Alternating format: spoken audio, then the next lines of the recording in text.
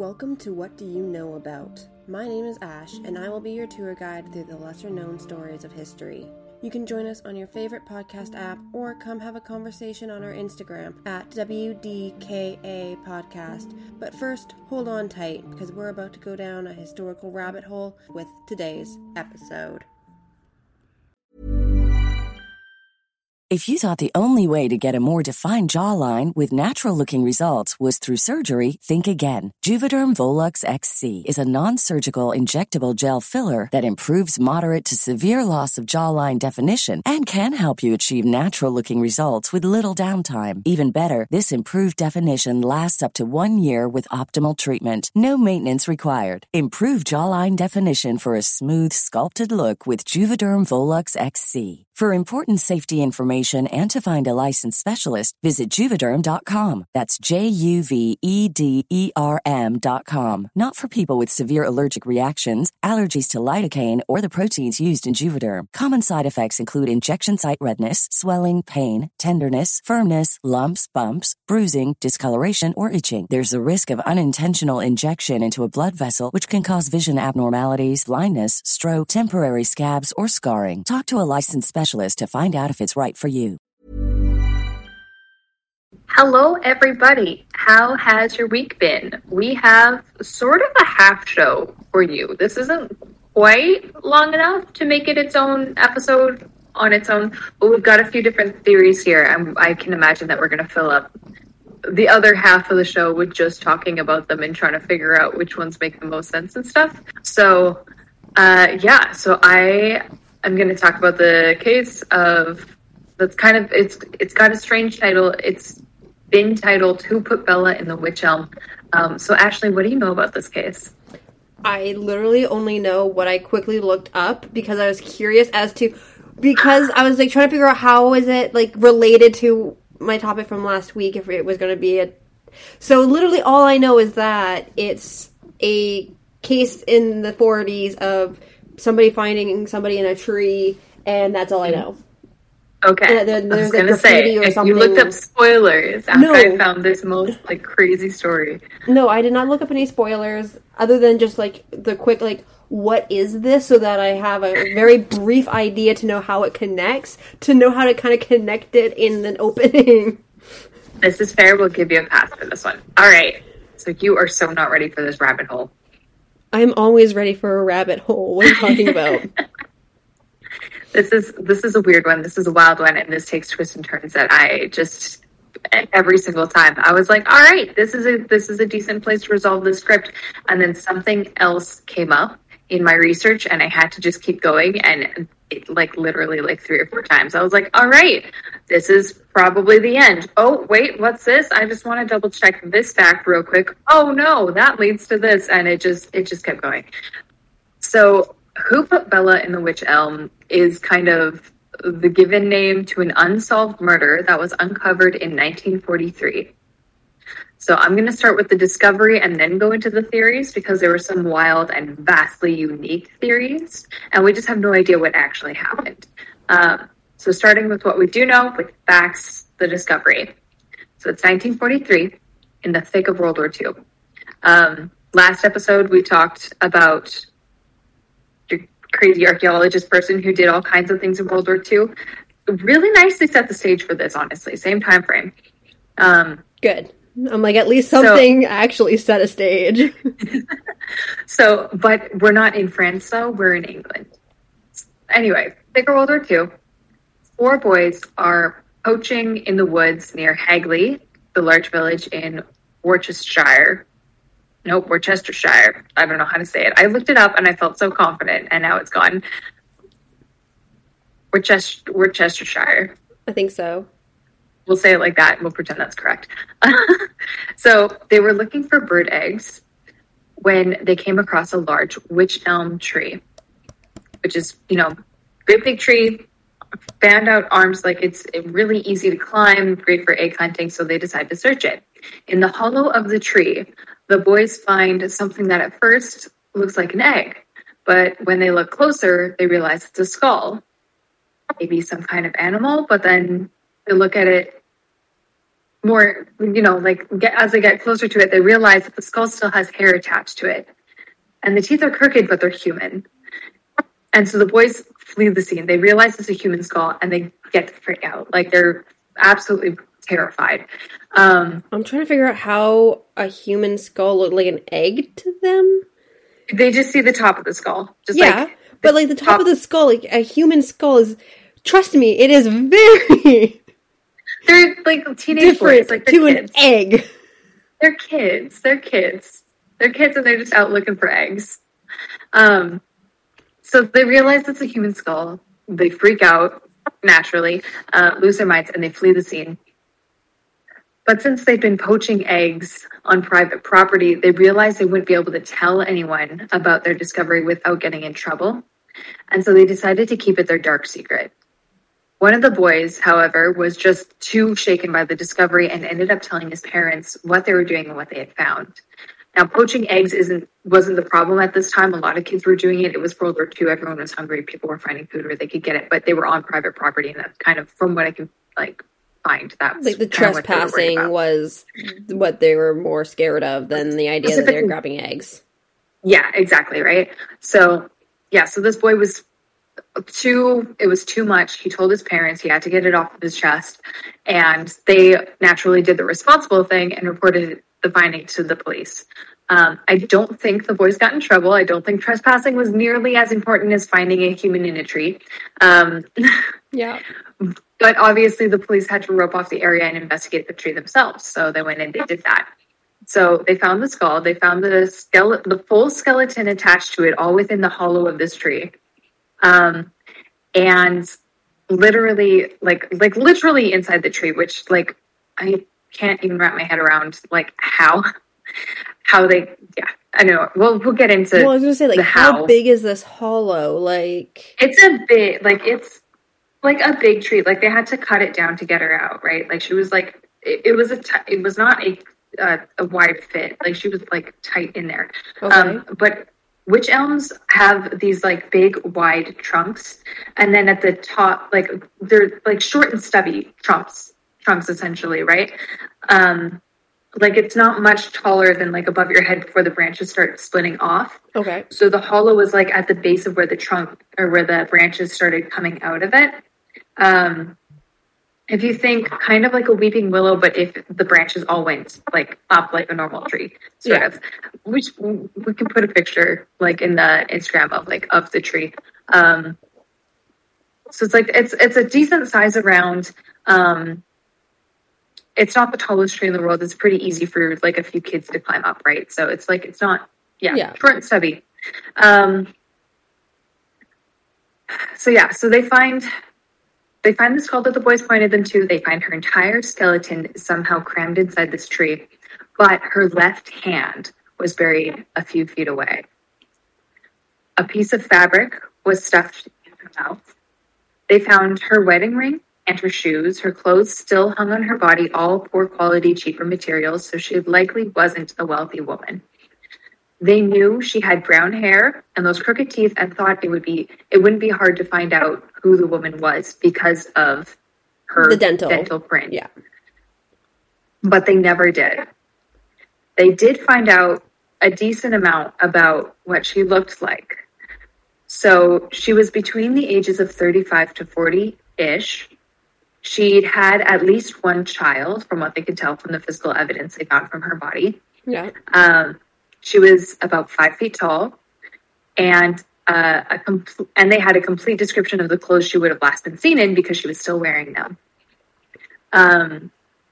From what the investigators found, she was hidden in the tree very shortly after being murdered, about 18 months before the discovery. So she was probably murdered in October 1941. Forensics determined that the cause of death was suffocation from the fabric in her mouth. And they figured that she wouldn't have been able to have been hidden in the tree if rigor mortis had set in, essentially. So they figured either they killed her and then put her in the tree immediately, or she was not quite dead when they put her in the tree, whoever they is. Whoever her murderer is, right? Yeah. So this is all the information that they have. That's it.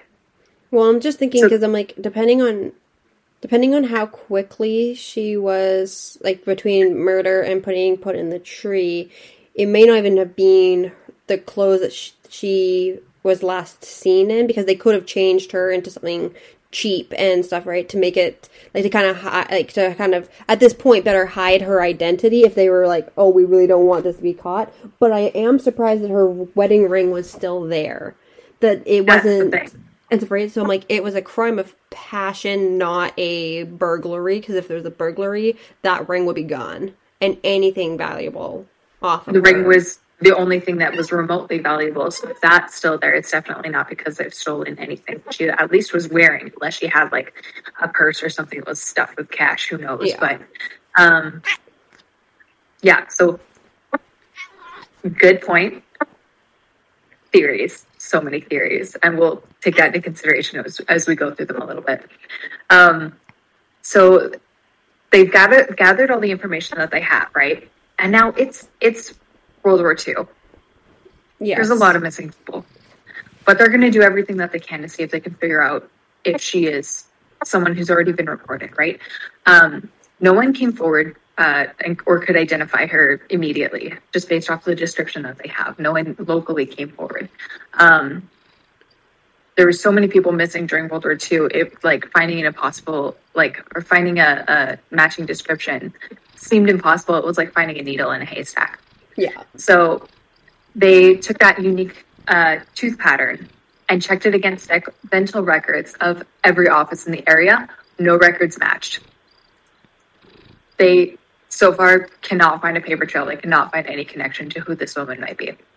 So some started, people don't have answers. They start theorizing. So some people started theorizing that she was part of a traveling community that had been camped nearby at the time, or perhaps the results of a night of drinking and bad decisions, but nothing could be confirmed. Well, this woman... And there was no... I'm guessing, I don't know if they would have noticed at that point, but, if her teeth were kind of mangled and stuff, right, was there signs of abuse or, physical impact to the jaw that would have moved the teeth? And so because she'd been sitting for, 18 months, that it would have set to maybe look like it was meant to be like that, right? I had the same question, but, your bones... they don't heal. So if she's there for 18 months, you'd still see the fractures and stuff, right? They had a forensic pathologist.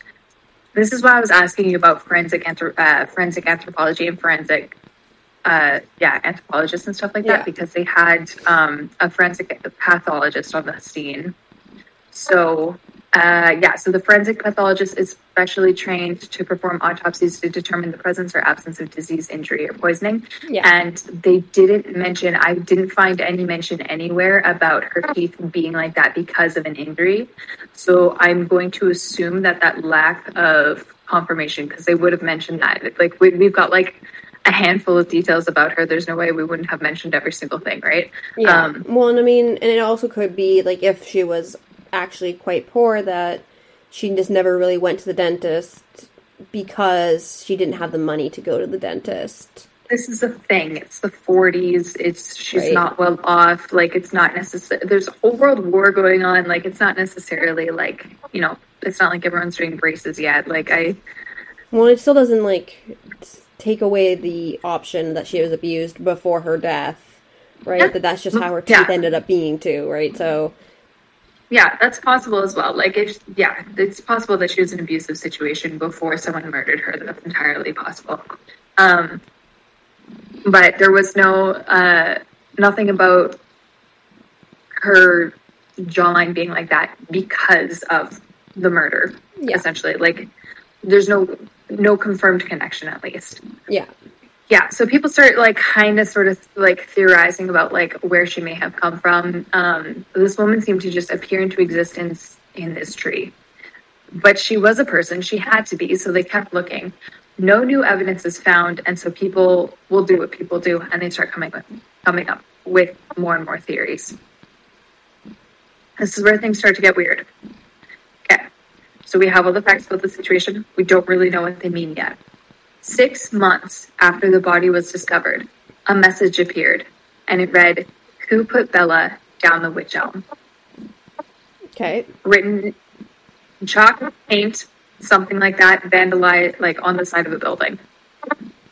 Then another. Then another. Then another. The wording changes slightly, but they all ask the same question: who put Bella in the witch elm? Interesting. Police, yeah.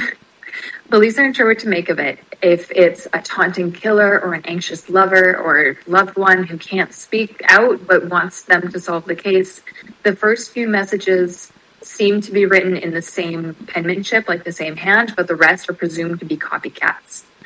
Well, and how, like, in, like, the local papers and stuff, like, how public was their search for somebody, right? It was pretty wild. It was pretty well known. It wasn't, like... So, like, the very first one could just be somebody who wanted to gain attention and didn't have anything better to do, and they're like, let's just make this up, like, make this name up, and... It's possible. I wonder... I don't know that it was written by someone who had a personal connection to the woman in the tree.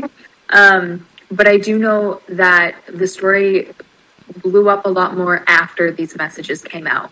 So it's entirely possible it could have been some recent public awareness. We don't know. Yeah. No one ever came forward or, like, took responsibility for the first few writings. No one ever claimed those. So no idea. Yeah. So they continue to appear year after year, and sometimes they go away for a while, and sometimes they come back.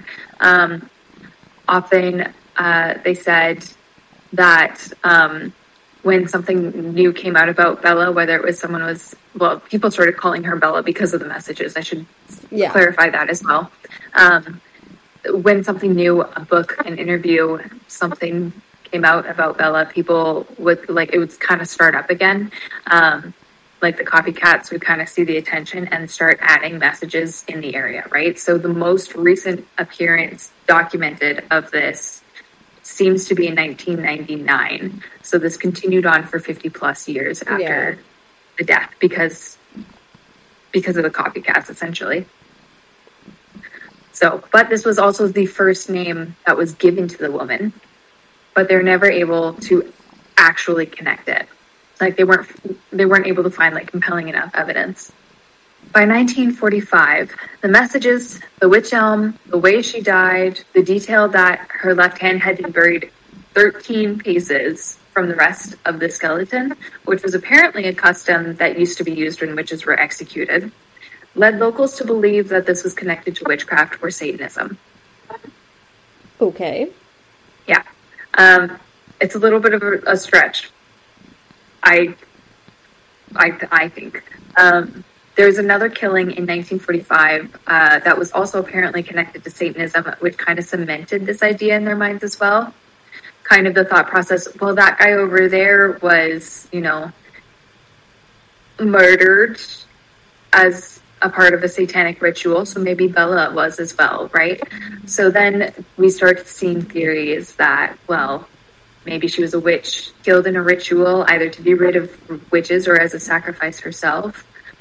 Maybe it was a ritual gone wrong, or maybe it was someone who knew that she was a witch, kind of getting rid of her.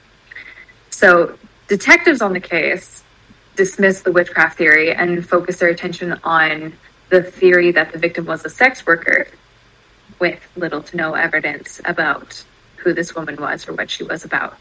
So, which doesn't feel much better, given the way sex workers were treated at the time. Well, and especially with the fact that she did have her wedding ring still, so we know that she was married. She was wearing it. What kind of sex worker wears their wedding ring? Well, and like, why wouldn't you go looking through marriage records and stuff, right, and be like, who's missing their wife?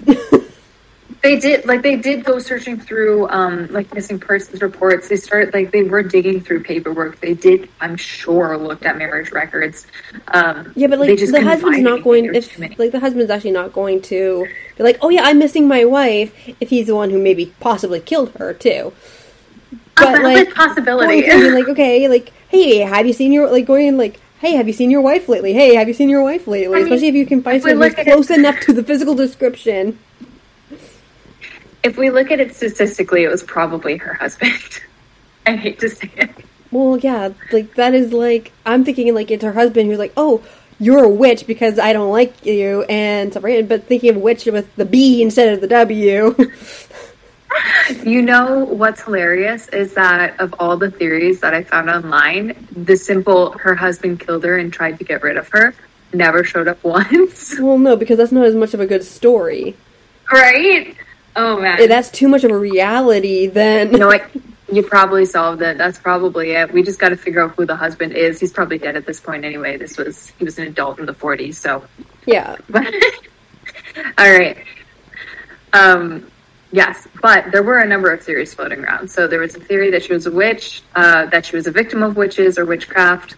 The police were working with the theory that perhaps she was a sex worker. Other suggestions had more to do with Nazis than witchcraft.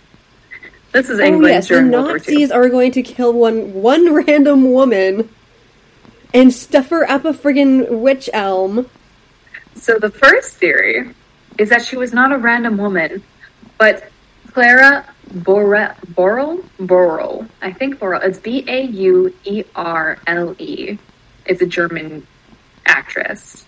Okay. I don't know. I don't speak German. I have no idea how to pronounce this. I have no idea what the rules are. Clara Burl. Let's go with Burl. Burl feels right. Clara Burl was a German actress, a cabaret singer, and a lover to Gestapo agent Joseph Jacobs. Or Joseph Jacobs, if you want to say it with an English accent. So, 2 years of her career had her performing in the West Midlands music halls, and so she already had the local accent mastered, according to the theory. Apparently, she was recruited by the Gestapo, and she and Joseph were given orders to create a spy cell in Hagley, in that large village. Only Joseph was captured by the Home Guard in 1941. This is true. This is confirmed. As soon as he landed in Cambridgeshire after parachuting down, and told his interrogators about Clara, his lover, who was going to follow him to England, including giving them her name and picture. So just under the bus immediately. Just yeah. Yeah. I mean, I'm not surprised he's a Nazi. Well. Like, if I'm going down, you're coming down with me, like... Bad at being a spy, apparently. So, his confession, more or less, ended there, as did his life. He was executed by firing squad in August 1941 as the last person to be executed in the Tower of London. Which, side note, interesting. Maybe that's my fun fact.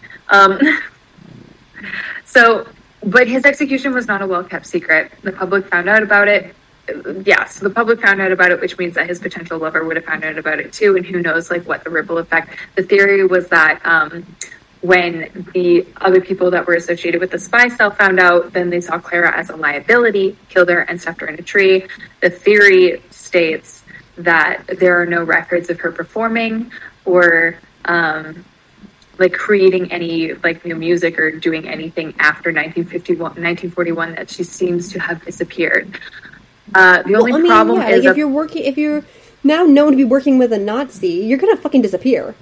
Yes. So fun fact, this entire theory is probably just completely made up and is based on the fact that there's more than one Clara in this story and they have the wrong Clara. So there's this whole theory out there. It's circulating. People like took it seriously because like what a grand tale is that? The German actress who's in love with the spy gets sent off and she gets murdered for mingling with the Nazis. Dramatic tale. From what I found, complete bullshit, and I have the receipts. So the problem is that there's more than one Clara in this story, and German actress Clara Burl probably had nothing to do with the witch elm whatsoever, since she died in a German hospital in 1942 due to a lung infection caused by an overdose of Veronal, a popular sleeping aid with hypnotic properties. Her death certificate is obviously in German, but it's public information. Yeah. So, how did this mix-up happen? A lack of lazy journalism, perhaps. A lack of caring to check your facts, perhaps. And also a mix of there being two Claras with the same last name. Well, one is with the C and one is with the K. So, okay. This doesn't get less confusing. So this kind of like leads into theory 2 about the spy thing. So over a decade after Bella, quote Bella, was found in the tree in 1953, a woman contacted a local newspaper and told them and later the police that she had information that the woman in the witch tree was a Dutch woman who had snuck into England and was killed by a German spy ring, which included a Dutch man and a music hall performer, among others. Sometimes the music hall performer was called a trapeze artist, and sometimes a music hall performer, depending on the source. So over a decade after that, in 1968, and we'll come back to that newspaper, but over a decade after that, in 1968, author Donald McCormick wrote a book called Murder by Witchcraft, in which he alleged that, quote, Bella was named Clara Bella under the code name Clara as a Nazi spy who had parachuted into the area in 1941 but never made contact after landing. He alleged, I would love to know what his sources were, but he alleged that she was a woman named Clara Bella Dronkers, a Dutch woman living in Birmingham who matched the physical description of the woman. There was a Dutch man named Johannes Marinus Dronkers, who was executed as a spy by the British in 1942. This is confirmed. So this connection seems possible, at least. Given that context, we're going to go into more of this and piece apart why it's not. But yeah, so that theory kind of ran as, you know, a possible, like a genuine possible theory. Okay. So most recently, I have a question here, though. Yes, This was like, this tree is on private property. it was. Yeah. What kind of like private property was this tree on? Like, was it somewhat fairly like within somewhat of a view of a house? Because then who owns this private property? That wouldn't you freaking notice if a spy ring is stuffing a woman up a tree on your land? Unless this person was also apparently part of the spy ring. So, like, and is the person who runs the private property, is their wife missing? Maybe. Yeah, no, I'm kidding. So it's inside the Hagley Woods were located inside a Hagley estate, which. But once again, wouldn't you notice like? So here's the thing: a Nazi spy ring on your property. It's a giant forest. Like, it's not like a giant forest, but it's a decent sized forest, though. Like, when you have that many acres of land, it's not like you can keep tabs on every corner at every time. Like, if they just dumped a body there. Who's climbing up the tree to check for bodies? I wouldn't. If I was the landowner, I'm going to be like, well, you know, now I am going to be checking my trees for bodies. Now I am, but like, who thinks of that? Like, so it's Hagley Estate. I don't know who owned it at the time. Oh yeah, sorry. Here we go. One of the verses says it belonged to Lord Cobham. Well, that's a name and a half. I know nothing further than that about the ownership of the woods. Literally, that never came up, who owned the woods. I did think about it, like, I wonder if the owner of the property had any clue about it, but from what I can find, he's not ever listed as a suspect. So, well, here's my theory. Is that because he's wealthy and she's poor? I don't know. I'm not claiming anything. I'm just the messenger. Well, here's my theory then. Yes. She worked for him. And they were having an affair. Somebody was going to find out, so then they just killed her and stuffed her in the tree on the property. And going, who's going to come look at my private friggin' forest looking at a tree? It's on protected land. No one is going to come find her here. She's hidden forever. Yeah, pretty much. Right, Simba? Is that your theory too? We have Simba's stamp of approval. Yep. She agrees. Okay. The butler did it. So the butler did it. Her husband is the butler. She is the maid. she's having an affair with the landowner. So the butler is also the husband, which means the husband and the butler did it. I don't know. It's always the husband. I don't know if the butlers and the maids were really supposed to be married. I think you're supposed to be married outside of the household. But the butler maybe be the you get who you get.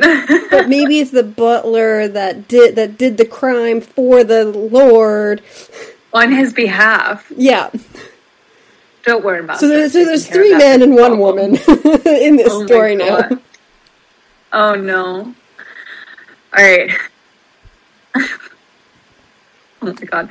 Okay, so theory number 2, right? So there's the woman contacts a newspaper in 1953. In 1968, an author kind of takes this information and puts it all together into this story about Clara Bella, the Nazi spy. And then most recently, in 2013, the Independent newspaper from Birmingham, which is right nearby where Hagley Wood is, right? Wrote an article about Bella suggesting that Clara Burrell, the actress, was the same person as Clara with a K, Sophie Burrell, a spy named in the Home Office records, and that the English officers had misheard Clara Burrell as Clara Bella when they asked her name, making Clara Burrell Clarabella or Bella. Okay. So they took two different people with a similar name, were like, this is the same person, and like made this weird connection about like, well, maybe the English people just misheard it and her name is Clarabella, which ties it back into the book, who said that it was a Nazi spy whose name was Clarabella, whose codename was Clara.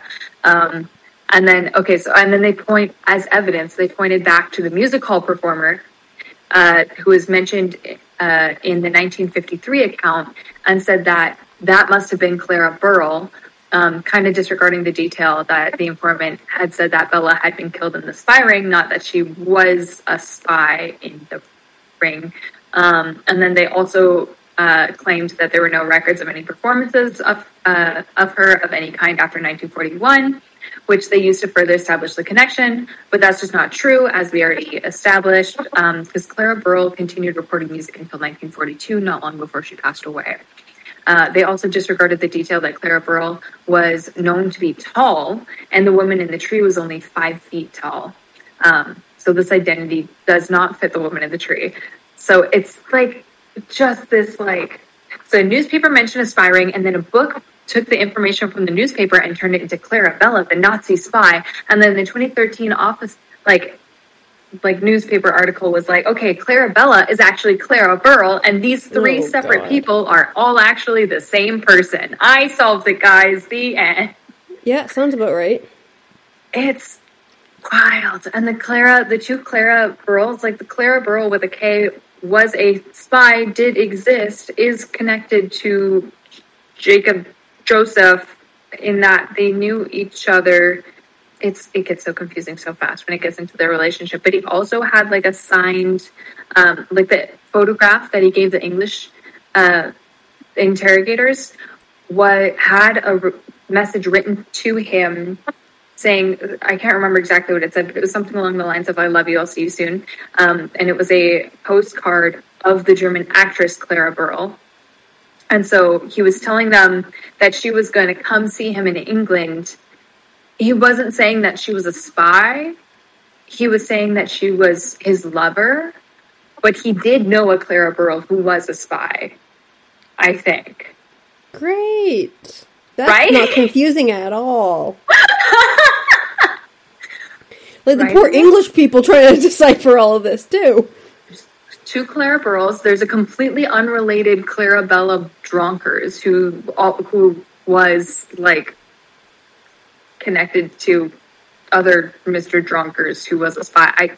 It's all just a mess. It's just a mess. Like, so I've got one more theory that kind of splits into 2 theories. So we're going to go back and we're going to kind of explain the 1953 newspaper, because this is where I think we start to see a much more plausible theory, but we have to kind of shift through a little bit more, where did this confusion come from stuff first. So okay, I was hoping you were going to be like, we're going to go back to the butler and so you were right facts about the butler that you had, and we've solved the case. No, we don't get to claim that quite yet. So this information required the rabbit hole to even find it. My initial searches showed nothing about any of this, and it wasn't until I'd gone down the rabbit hole a little ways before I even started to see this part and go, oh, this makes a little more sense.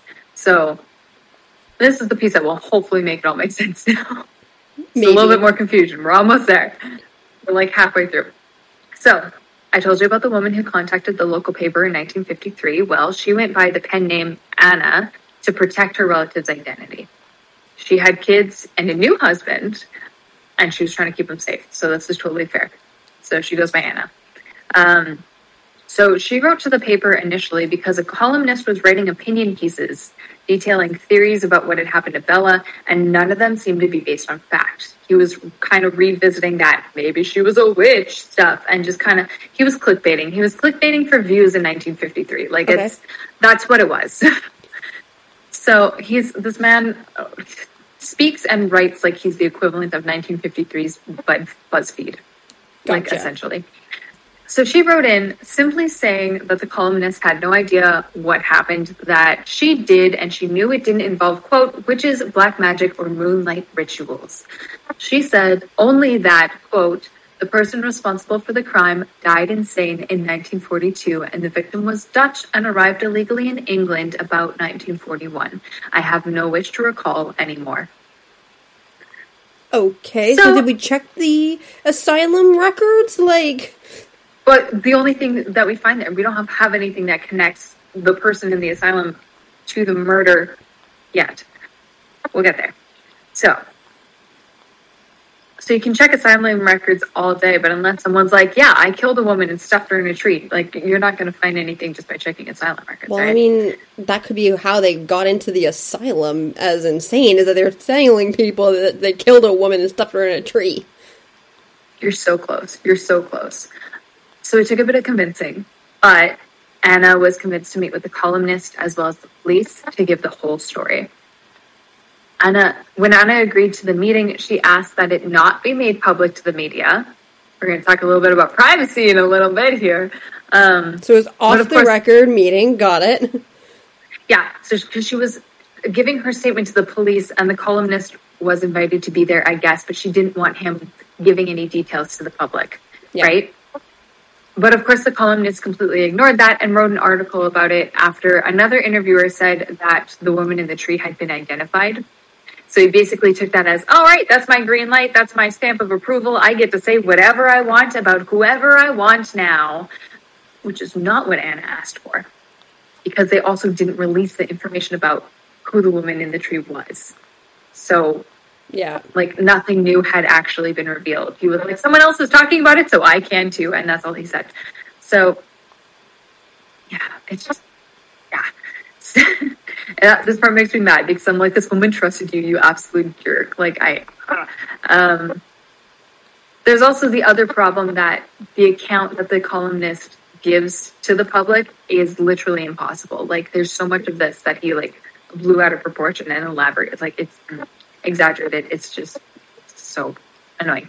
So the first thing that in his article, because he wrote an article basically detailing the experience of meeting with this woman and what she told them in his own words, right? Yeah. So the very first thing that he gets wrong about this story is saying that the woman's body was found by 3 young boys when we know it was 4.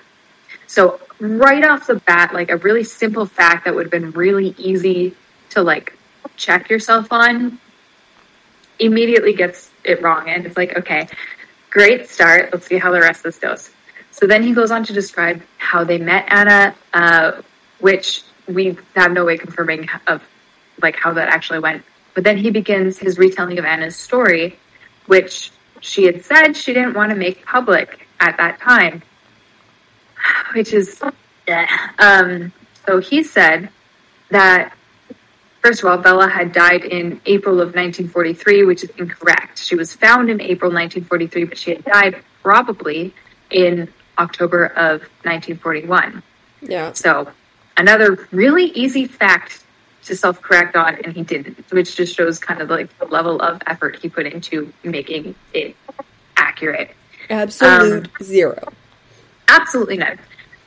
Like, so he said that a friend of Anna's had come to her that night saying that something terrible had happened. The friend had apparently said that he had been drinking, maybe? He was out with some friends, a Dutchman and a male trapeze artist, who was later labeled as the, quote, music hall performer that was pointed to in the Clara Burrell theory. So the initial source that even mentions a performer says that he's a male trapeze artist. So I don't know how that switch happened, but... So a British officer... Her friend was a British officer. So a British officer, a Dutchman, and a trapeze artist make up our party at this point, right? So these are the three that we're focusing on. I'm trying to center it back in for clarity. So the officer, Anna's friend, was driving the car, and Bella was sitting in between the two men in the back of the car, Bella being the Dutch woman. So suddenly, for no discernible reason, Bella collapsed, and when the officer stopped the car concerned, the men just told him to keep driving. Eventually, they had directed him into Hagley Wood and told him to stop the car. The two men had the officer help them hide Bella in the wych elm. Her body was tightly fit into the wych elm, and investigators said that she would have had to have been put in feet first from the top of the tree in order to be in the position that she was in, which would probably require more than one person, maybe. But they also said it would have been impossible to do after rigor mortis had set in, and the columnist described driving for quite some time before hiding Bella in the tree. So either they had pronounced her dead before she actually was, or the story is a lie or incorrect, but something about it doesn't add up. Yeah. So anyway, Anna said that the officer, her friend, was terrified and returned the following night to make sure the body was really there and it hadn't been a hallucination. The officer told her that he thought the two men were German spies and had asked him for information about where various factories that manufactured aircraft engines and parts were located. And Anna claimed, according to the columnist, that he did come home with large sums of money that he couldn't explain. He also claimed one of the factories they asked about ended up being heavily bombed. The officer told Anna he thought that Bella, or Lou Bella, as she had apparently been named, had entered England illegally in 1941, quote, after Dunkirk, and that she was a spy, one who apparently became somehow a threat to the two men. The officer alleged that the two men murdered her because of this. Anna said the event caused the officer to have a nervous breakdown, and he was admitted to a mental home where he passed away. The superintendent of the case, Detective T. Williams, had said that he couldn't make any comments about the case, and this is like not the columnist saying this is a fact now. The superintendent, Detective T. Williams, had said that he couldn't make any comments about the case as it was still an open case, but the pathologist on the case said that the detective was able to identify her. While both statements were actually made, it's unclear whether or not the second statement, like that we know her identity, was actually correct. So that being said, we have Anna's signed statement, and it doesn't exactly line up with what the columnist claimed. It appears he took some creative liberties to sell the story. If you thought the only way to get a more defined jawline with natural-looking results was through surgery, think again. Juvederm Volux XC is a non-surgical injectable gel filler that improves moderate to severe loss of jawline definition and can help you achieve natural-looking results with little downtime. Even better, this improved definition lasts up to 1 year with optimal treatment. No maintenance required. Improve jawline definition for a smooth, sculpted look with Juvederm Volux XC. For important safety information and to find a licensed specialist, visit Juvederm.com. That's Juvederm.com. Not for people with severe allergic reactions, allergies to lidocaine, or the proteins used in Juvederm. Common side effects include injection site redness, swelling, pain, tenderness, firmness, lumps, bumps, bruising, discoloration, or itching. There's a risk of unintentional injection into a blood vessel, which can cause vision abnormalities, blindness, stroke, temporary scabs, or scarring. Talk to a licensed specialist to find out if it's right for you. Yeah.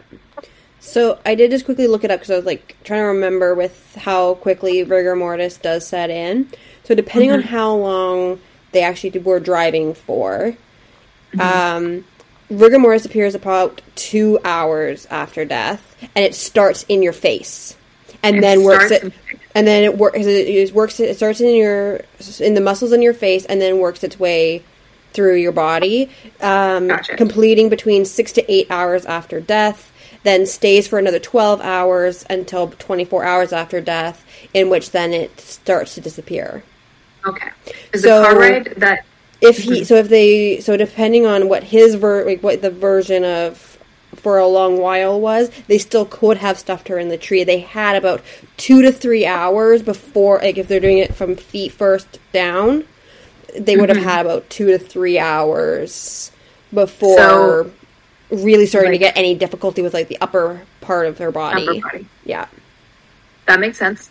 Geography breaks my brain, and geography in a country I've never been to breaks it even more. So I tried to follow the instructions on, like one of the sources had like a map of like where, like a very loose kind of sketch sort of map, not like a very clear like Google Maps road map sort of map about like kind of where things were. So I have like no concept of like space or time between like getting between these places. But the driver described going from, I can't even remember which cities, because he name dropped a bunch of different local areas that I'm not entirely sure where they all line up. Okay. But he described driving for a while, stopping, driving for a while, stopping, driving for a while, stopping in kind of like a sort of zigzaggy sort of route. Like it wasn't like straight line from here to here. Like it definitely got across that it was a longer trip, that they kept stopping. That he tried to stop a couple of times to ask for help, and the men just told him to keep driving. I can't say exactly how long this trip may have taken, but it didn't sound like it was a short trip. That being said, I also live in Canada, where a short drive is a half an hour. So I don't know what's standard for England, where you can drive across the entire country in a day. I'm not used to like, exactly. So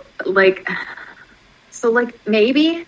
But the source that I was reading that was like describing the columnist's tale of events and everything kind of also seemed to have come to the conclusion that the drive that he is describing is like longer than than the pathologist had said that it was longer than the time window that the pathologist kind of made it sound like they had. Yeah. So,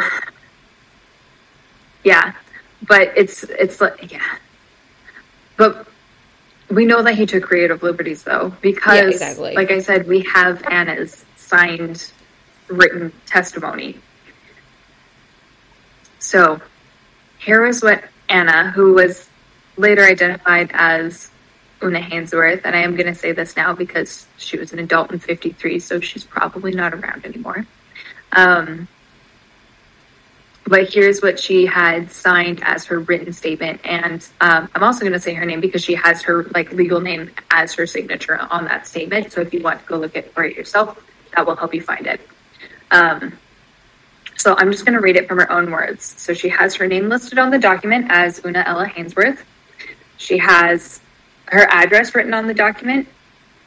And you can see for yourself, that's not going to help you find it. So I'm not going to, So her statement is as follows.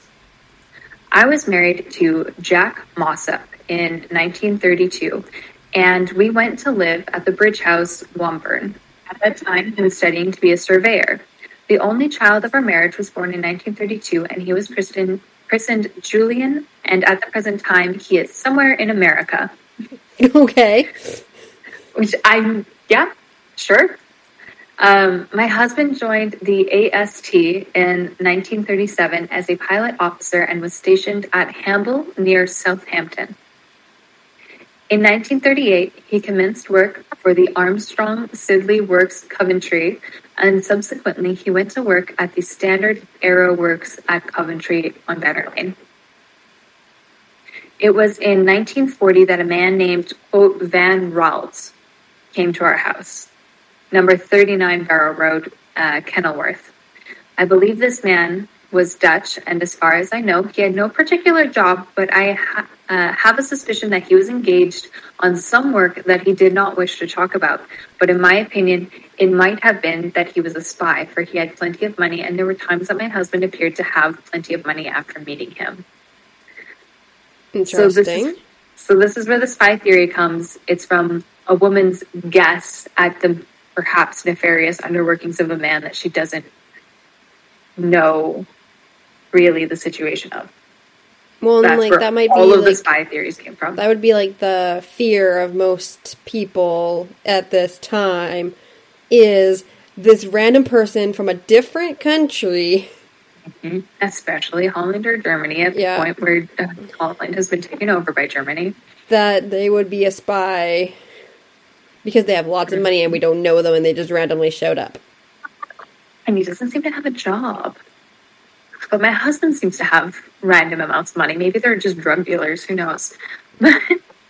He's a pimp.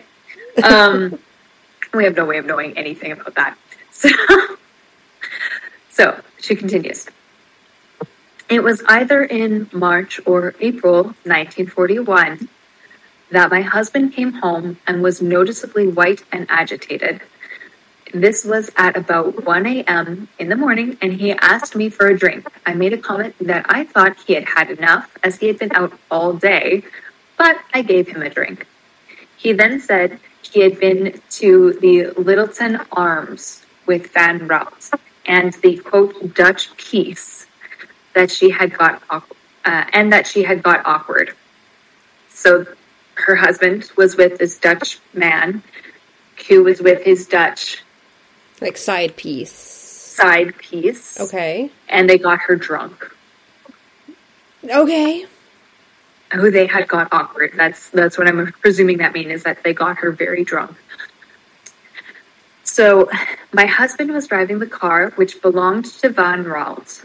She got in beside him. Van Ralt was in the back, and then she fell over towards my husband, and he said to Van Ralt that she had passed out. Van Ralt told him where to drive to, and they went to a wood and stuck her in a hollow tree. Van Ralt said that she would come to her senses the following morning, and as far as I know, my husband came home. He came home in Van Ralt's car, which was a Rover. I'm sorry. Mm-hmm. Who is stupid enough to believe that after sticking somebody in a tree, yes, that she was going to come to and just magically get herself out of this tree? So here's the other thing. Maybe I'll finish reading this first and then we'll get into theories about this. But there's details that I mentioned at the beginning about how they found her body that don't make sense with the story. But we'll circle back to that. So she continues her story. She says, I lived at Kenilworth until December 1941, and between April and December, my husband appeared very jumpy, and it was noticeable that he had more drink than usual, and appeared to have more money to spend. Hush money? I don't know. He was nearly always away from work, and this led to my suspicion that in some way he was obtaining money and may have been meeting Van Ralt. I should mention that my husband had an old standard car of his own, and he used to go off for days on end, and I did not know where he was. When I left my husband in December 1941, I went to Henley in Arden. We lived there for 10 years. We lived at another's house, Shrewy, near Henley in Arden, and we finally returned in 1951 to Kenilworth and came to our present address in August 1953. I saw my first husband, Jack Mossop, at Kenilworth on 3 occasions after I was forced to leave him in December 1941 and tried to get my possessions, including furniture, from the house. And on one of these occasions, it would be the last time I saw him, he told me what I thought at first was a further story to put me off, and it was as follows: that he thought he was losing his mind as he kept seeing the woman in the tree and she was leering at him. So he's basically saying he's being haunted by the woman in the tree. Yes, or at the very least he's having hallucinations and nightmares about it because he's so disturbed by what he did. Okay. Just to come at it from the non, supernatural side. She says, he held his head in his hands and said, "It is getting on my nerves. I'm going crazy." It was about June 1942 when I heard that he had been taken to the mental hospital at Stafford, where he died in August of 1942. I was not informed of his death at the time, and I did not attend the funeral because of this. The first I knew was when my present husband told me that an application had been made at the works, claiming money that was due to him and sending a doctor's certificate. And nobody from the mental hospital thought, hey, maybe we should have the police just follow up on this, just in case, if it's a very, like... As far as they know, he's just a man who's lost his mind. For all they know, he's just succumbed to the illness or, you know, whatever the thing was at the time. I still would be like, hey, look, whatever the fuck it was. Quickly just send somebody, run out, check the tree, make sure, and then we know for sure if he's bonkers or if there's something we need to know about. Yeah, no. Like, if I went to a mental hospital saying that he died before the body was found. Yes, I know, but I'm just saying, if I went to a mental hospital saying that my husband, like for example, my husband who I had murdered is now basically showing up and stuff, right? But I'm pretty sure that they would have sent somebody to go check on my fucking thing, to go check on this. But that's not what he said. He said the woman in the tree was leering at him. Now, when you think of a woman in the tree, do you think of a woman who is dead and hidden in the stump, like the hollowed stump of a tree? Or do you think a woman who is climbing in a tree or peering through a tree? Because I think a woman he actually told somebody. Like, if he ended up actually telling somebody more of the story.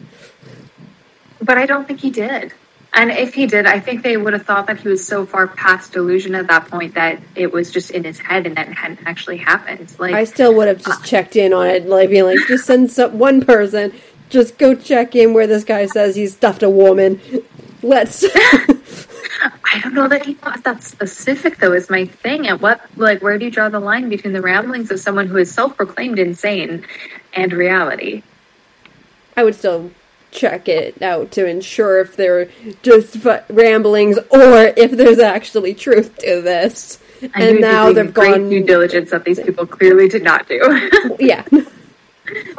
Yeah. Yeah. I don't know, dude. I have no idea. I don't think Anna even had any idea of how the intake process happened. Like, she didn't know that he was there until after he was already in. Yeah, I don't know, man. So she continues just a little more. She says, I had no knowledge whatever of the Hagley murder until an article appeared in the Express and Star newspaper. So those were newspapers that were reporting on the case. Neither had I read anything before, which could in any way be connected with the incident I have told you about. I have not discussed the matter with anyone, and it was not until I was reading the details and bearing in mind the possible date when the woman met her death that I, in any way, connected this with my husband's statement to me in March or April 1941. And because of the articles referring to witchcraft, etc., I decided in the first place to write a letter and sign it Anna. I put the sufficient clues in the letter which should have helped to identify me, identified me. And it was only because of a subsequent appeal in the newspaper, as I felt I ought to say what I know of this matter, that I decided to arrange to meet with you. I cannot add anything further, and because I am now married again with 3 small children, I hope that what I have said to you will only be used to aid the course of justice, and it is this which has prompted me to take the action I have. I was not treated too well by my husband, and do not wish in any way to rake up the past. But if what I have told you will help you in this matter, then the foregoing statement has been made by me voluntarily and with that end in view. I, of course, have no proof that what I have told you now is the truth, but bearing in mind my husband's condition and what he said to me at the time, I have done my best to recall it to help in the inquiry. Signed, Una Hainsworth. Okay.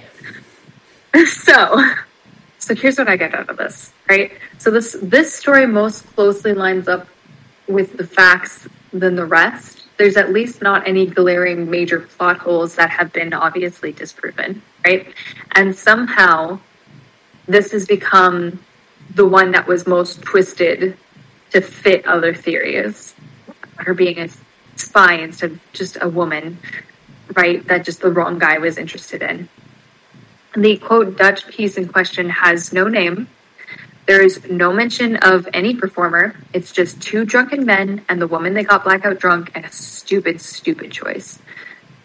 I will say there are two things that I have a gripe with about this story. First of all, when did Bella lose her hand? Yeah. Because her hand was buried 13 feet away, and in this version of the story, the men just thought that she was blackout drunk and thought that she would wake up in a tree. Oh, ha, ha, what a funny joke. So when would she have lost her hand?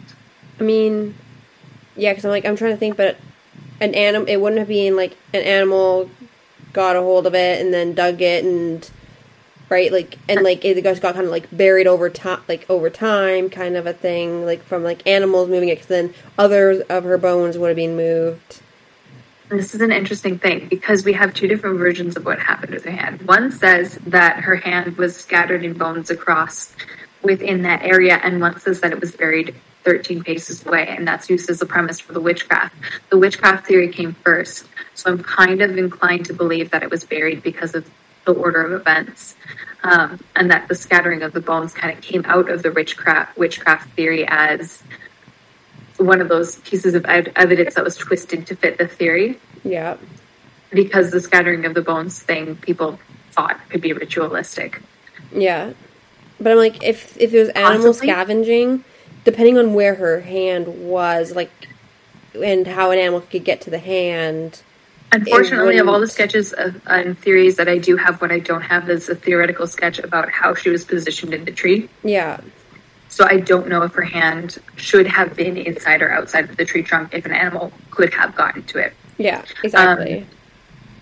But it does raise the question of, was it that her bones were scattered and that it was an animal, or was it buried and the story doesn't quite add up?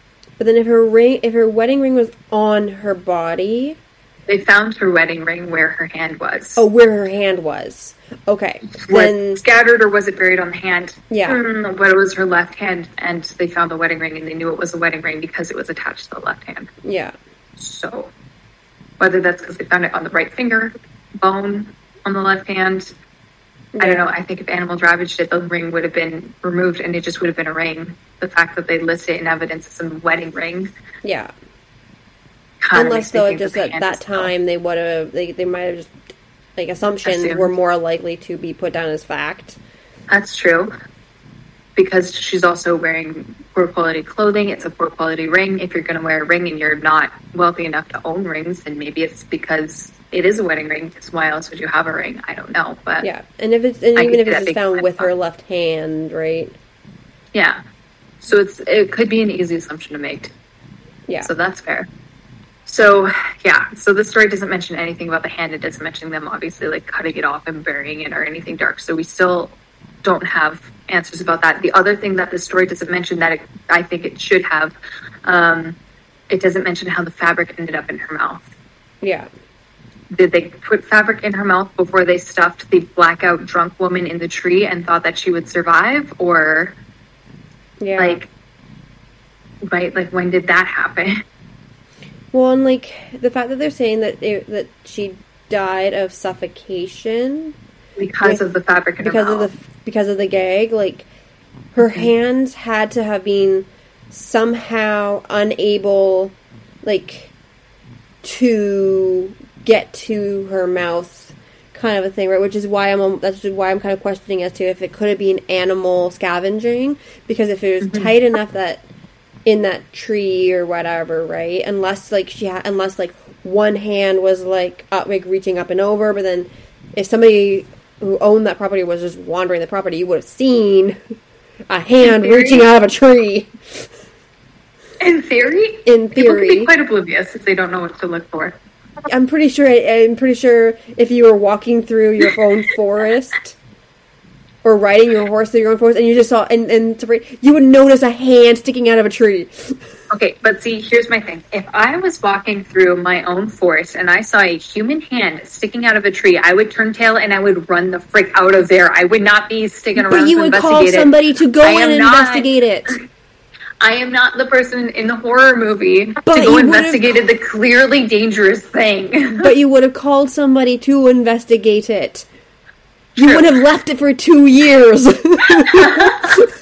That's true. That's a fair point. A year and a half, 18 months, so. Yeah, but, like, still, like... That's a fair point. So, yeah, so it doesn't mention the hand, it doesn't mention the fabric, which means it doesn't actually mention the cause of death, and, like, it's, like, a pretty intentional cause of death. How do you accidentally... Like, the fabric, it was the same material as the fabric from, like, I don't know what it's called, but, like, the skirt under your skirt to, like, poof it out. Yeah, it was, like, the same kind of material as that. I believe, from what I could tell from the descriptions that I found, that it was like a piece of that fabric that was pushed, like shoved in her mouth, right? And so it's like this kind of silky-ish sort of material, from what I found, which is not particularly breathable.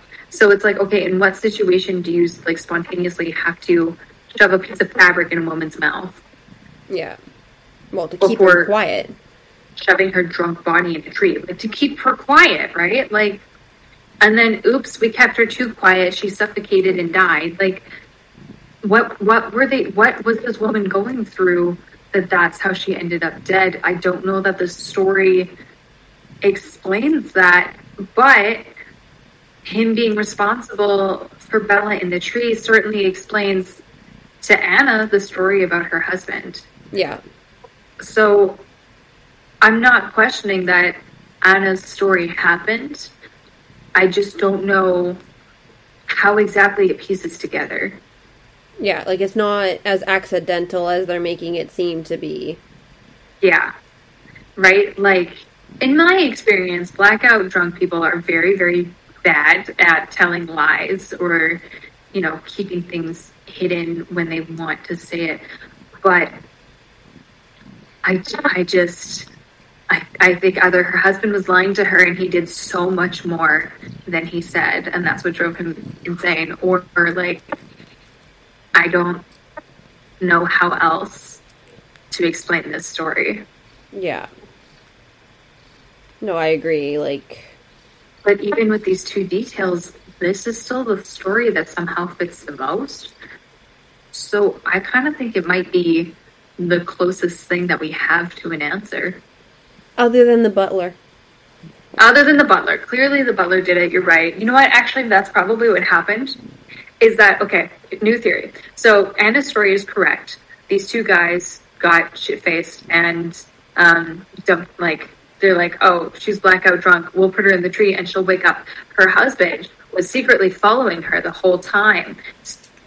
Following her because he knew that she was having an affair. And so followed her, watched them put her in the tree, and then he put the fabric in her mouth because he was angry at her. And then that's how she died, was because the fabric was in her mouth and she was in the tree, and then the animals came, and that's the running theory now.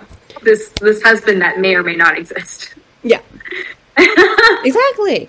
No, we cracked it. We solved it. Let's call up Worcestershire County and tell them that we've cracked the case. And I'm thinking, like, if it's a Dutch side piece, she probably would have been in a bit better clothing if like this spy knew her and was already like having an affair with her, that he would have bought her nicer clothing for when they go out together. If he has a really nice car, then I'm like, the poor clothing does not add up. No, I think that my guess is that either they weren't together very long, or they like met at the bar. Yeah, because they don't describe her as a side piece. We use the word side piece. That's modern, like modern slang, right? They described her as the Dutch piece. So I think that they met her at the bar and then took her along for this adventure, and the two of them were gonna hook up. I don't know if they ever did, or if anything non-consensual happened or anything like that. Whereas, yeah, because at that point they didn't have... It's the 40s. No one has a rape kit yet. Yeah. Like, you know, we have no idea. We honestly don't have proof that Van Ralt exists. Yeah. it's entirely possible that he was working under a fake name, or that was a nickname, or it was, you know, like, not his actual, like, legal name. Like, we don't have enough evidence about Van Raalte and who he was. Or the guy was already insane at that point, and...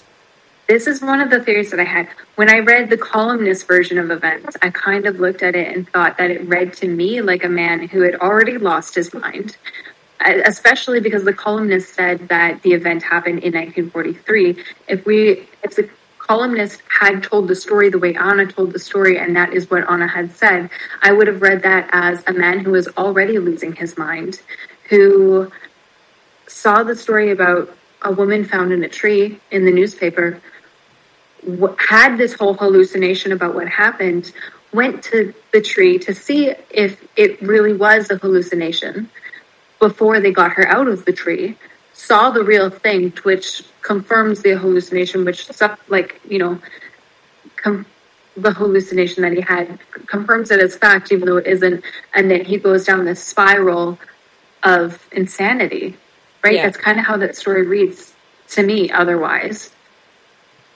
But with Anna's depiction of the story, it's like clear that he had his mind when the event happened. He was just drunk. Yeah. But that was like a whole third theory that I almost cooked up. And then I was like, oh, wait, this source also has her actual, like, signed statement. So, like, maybe we'll look at that first. Or it was something satanic and witchcraft, and the husband just didn't want to admit that he was in a satanic witchy cult to his wife. So he was like, well, what else would it... Oh, you know what? It's a Dutch spy ring! I think the spy ring was... I think that was Anna's supposition. I don't think the husband... Yeah, but if you make Anna's account, I don't think the husband said that he was a spy. Yeah, but he could have, like, said certain things or, like... It's right. That would make her make that assumption rather than she would assume it was satanic witchcraft. Or he was getting paid to aid in the satanic practices. He was secretly an expert. That's the underhanded dealings that the man had. Exactly. Was that they were working together to get, like, human bones for some kind of Wiccan recipe or something. I don't know. Like, no, that Wiccan term, which is, like, in the same way, but you know what I mean. Like, yeah, maybe they're working together to run this secret cult. But exactly, see? We've got no idea, really, is what this case lands on, is that we don't know. So, yeah, is there any other, like, theories or things that you picked up on that you wanted to mention before I get into the, like, where are we now section? No, I just, like, my butler did it. It was the butler. It was clearly the Hagley estate butler. All they had to do was focus their attention on the estate itself, and they would have freaking figured it out. But no, you had to go off and be like, nope, it's the Nazis, it's the Dutch. No.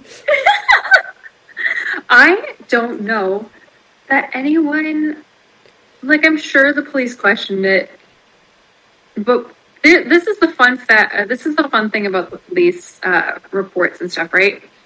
So this actually transitions into the where are we at now portion of this episode relatively well, not gonna lie.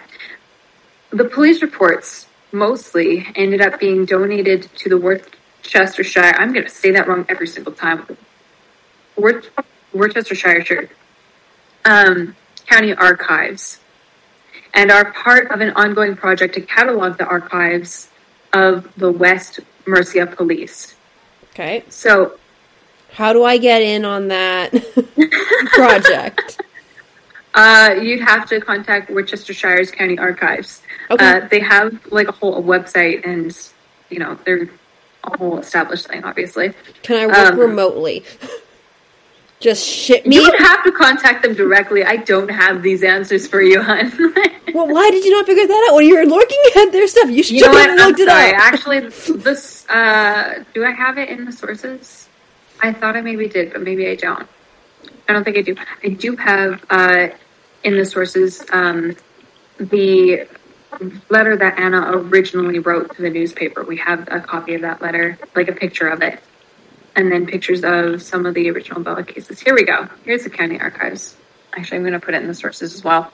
So if anybody else is looking for a way to help with this case and you happen to be local or are able to, or if they're able, I have no idea what they're doing with this, if this is still an ongoing project or if my source was out of date, I don't know. There's some sticky stuff about the evidence, pretty much. I think at that point, everything is sticky about evidence. In this case, especially, seriously.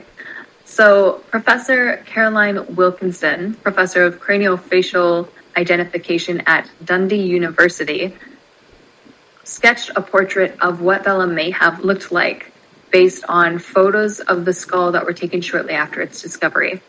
She also did this, like, she's, you know, like the expert on this, right? So she is the person who knows how to do this. If anyone could do it accurately enough, it would be her. Yeah. However, she couldn't use the actual skull itself, unfortunately, because apparently no one knows where the skull is. Oh, good. Yeah. So, the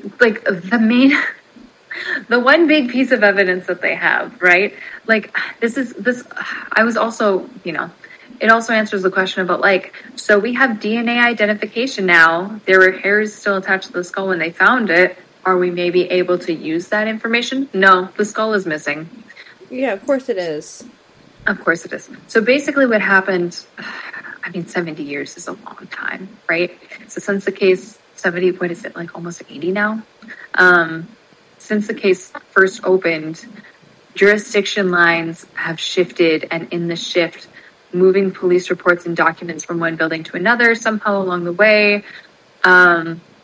Someone somehow misplaced one of the most important pieces of evidence in this case, the victim's actual skull.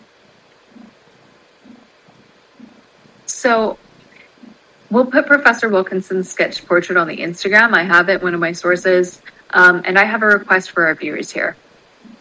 Birmingham County is still, as recently as 2013, probably still now, I haven't seen any updates saying that this was no longer the case, but they're still open to receiving tips about this case.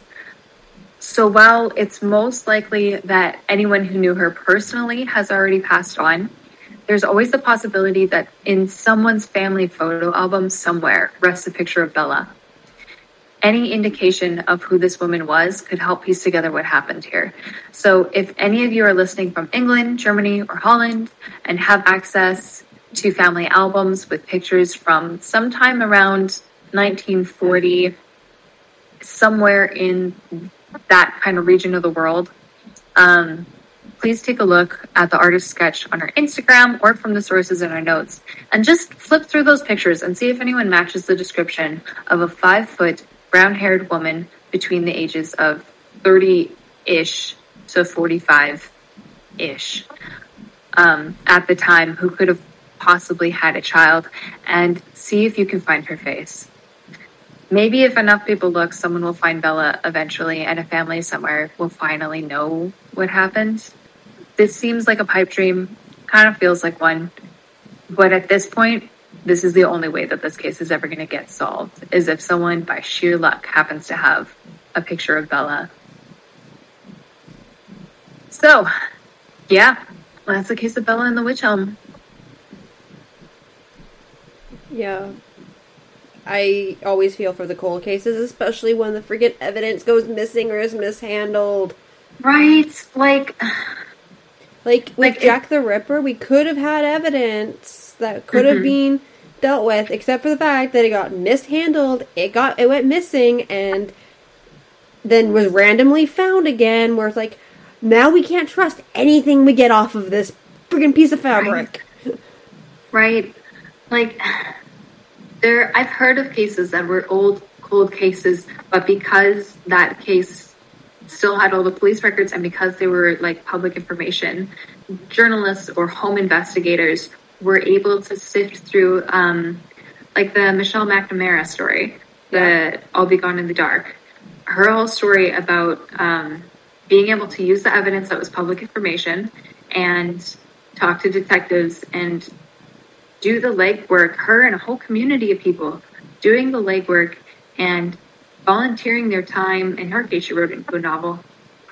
But like spending their time trying to solve a case that couldn't have been solved at the time. with new information and new technology, and those cases getting solved and kind of the resolution, like finally, being made a possibility because of that. In this case, we have some of the reports, most of them probably, but we'll never know if we have enough to actually solve this case now. Yeah. And we could have. And it's just like, I would like to think that we know better now and we know better to be more careful. And in some ways we are, but I am not naive enough to think that our justice system is much better. And I absolutely know that there are so many cases where evidence is mishandled and the wrong person gets convicted, or the guy gets away, or, there's obviously still so much about evidence specifically getting mishandled, but I feel like now at least we know better, so it's easier to hold someone accountable when they've mishandled evidence. Whereas back then, just nobody knew, so there was no accountability because no one had that higher standard. Now we know what the higher standard is, so at the very least, when people screw up on purpose or otherwise, then there's something that we can do about that. We can point to that and say that's not correct. And hopefully find ways to create kind of like security fallbacks and make it more and more difficult to mess this up. Yeah. No, I agree. So to answer the question of who put Bella in the witch the butler probably, but we'll never know. Exactly. Right, Simba, we always blame the butler. I don't even know if Anglia State had a butler, to be honest. If they were a lord, they had a butler. Oh, a lord in the 40s, though. Is that still... Yeah. Yeah? Okay. Oh, yeah. Lords even now have butlers. I don't understand the world of rich people. It's the English hierarchy. Is that still a thing? Yes. Yeah. No, I know. I can't claim to understand it, but I am aware of its existence at the very least. I do have a butler. Her name's Simba. She does not do her job well. Simba is more of an observer. She's like a supervisor, more so than an actual butler. Yeah. Mm-hmm. She'd be like the head of staff. Keeping them all in line. She chooses who stays and who goes. Yeah. Yeah. If they didn't feed her at the right time in the morning, then they're gone. If they tried to pet her when she didn't request it explicitly. But she would be the one to put somebody in a witch elm if she needed to. Yeah, I really feel for this woman though. I feel for her family and stuff. If she still had family at that point. Never knowing. Exactly. And I mean, at that point, it happened so much that people disappeared. It's a time of major war. People disappeared all the time. There were bombings and, attacks on the home front. And it just, a lot of people had to go through that same, I have no idea if my person is dead or alive, right? But most people, I'm sure at the time, pretty well assumed, and maybe this is part of where Anna's perspective comes from, but I'm sure they pretty well assumed that it must be because the enemy got him, would have been their default thought because it was so common and so likely. Yeah. Who's gonna think my person is missing? It's probably because of someone from my own country attacking us. Yeah. Right? I would say that I also would feel for the tree, but knowing the ecosystem that comes with a body... Yeah. That tree was thriving. It got a lot of nourishment. Yeah, that tree, ended up... Well, I mean, they had to cut down the tree to get her out. Well, then in that case, I feel bad for the The tree was like, I'm thriving here. Why did you have to do this? I can't say the tree is on my list of sympathies for this one. I'm not going to lie. I'm going to send you a picture of the tree. I probably could have done this earlier, but here it is. Is this before or after it got cut down? Okay, so this is not the tree in which Bella was found, but it is a similar tree. Okay. To the one she was found in. This is a witch elm. photographed, I think, from around that time. Interesting. My sources also have images of the skull, so incoming skull image. If anyone else wants to take a look at any of this, you can find it in our sources. Oh, God.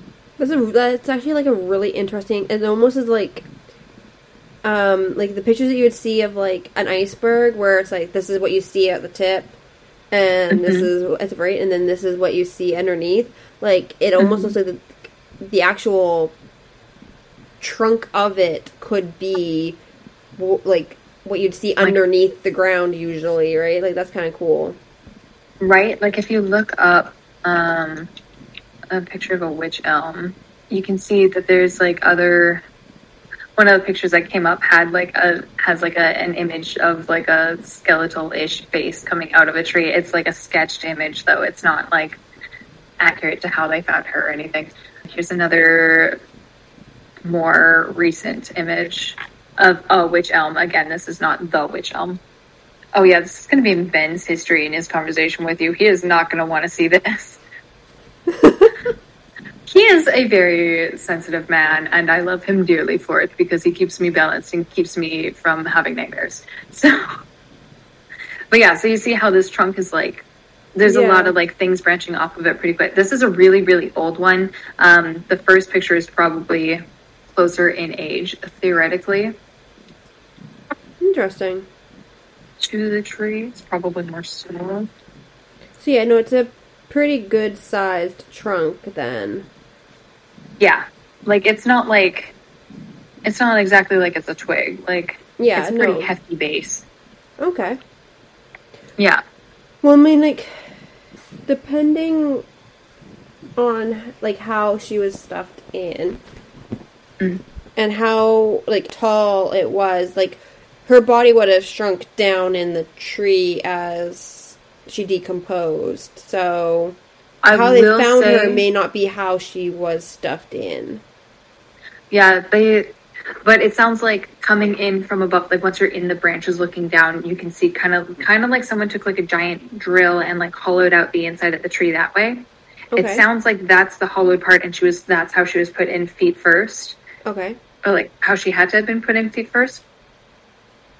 So like from the sounds of things, she's kind of just like standing in the tree is kind of the sense I got from it. Yeah. I will say, search, like I literally just typed in witch elm and I'm getting like all kinds of like pictures of people like theorizing about how she was positioned in the tree, and some of them are quite creepy. So viewers beware, if visual imagery frightens you, just proceed with caution. Interesting. Yeah. We also have an image that the police, also the sources, have an image that the police drew up themselves that was part of a police sketch that was like, if you've seen this woman, contact us. And it has notes about like what they noticed about her. Interesting. Yeah.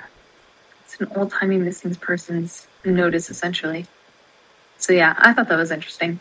Yeah, and I like how they call it a mock wedding ring. Yeah, that's the thing, because its value was less than they thought it should be. So it's a mock wedding ring. It's like, okay, or she was poor because they described all of her clothing as being poor. Yeah. So kind of rude, but you know. Huh. Yeah. So if you're interested in looking at other pictures about the case and stuff, it's all going to be in the notes, or like, you know, the links to where all the pictures are anyway is all going to be in the sources, so feel free to dig through. Minor warning for graphic imagery, a lot of them show the skull, and it's pretty gnarly. If you're not already used to seeing that kind of thing, actually, I know you're not going to be bothered by it, but no. But just content warning for anyone if you want to go digging in further. And so, yeah, the picture of the sketch of what her face may have looked like will be on our Instagram as well. If you don't want to go digging through the notes, then we'll have that up there for you too. Awesome. Yeah. So, yeah. And then next week we get to go into the uncanny valley with... Gosh. I learned that there's a word for being afraid of dolls, and that there's like a whole like umbrella that it fits under as far as like phobias, and that's an interesting start to my research in this on this subject. So yeah, I'm excited to see where this takes us. I get to go deep into the uncanny valley with the mannequins. Oh, the uncanny valley. I get to go into Doctor Who. Ew, because the mannequin episode in like season 1, episode 1. That's not season 1, honey. Isn't it? No. Well, not season 1, but season 1 of the reboot. It's actually goes back further with Doctor Who than the reboot.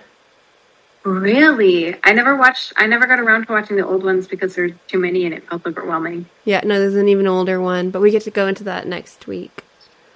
Oh, fun. I'm excited. Yeah. Awesome. So, until next time. Yeah, we'll see y'all there.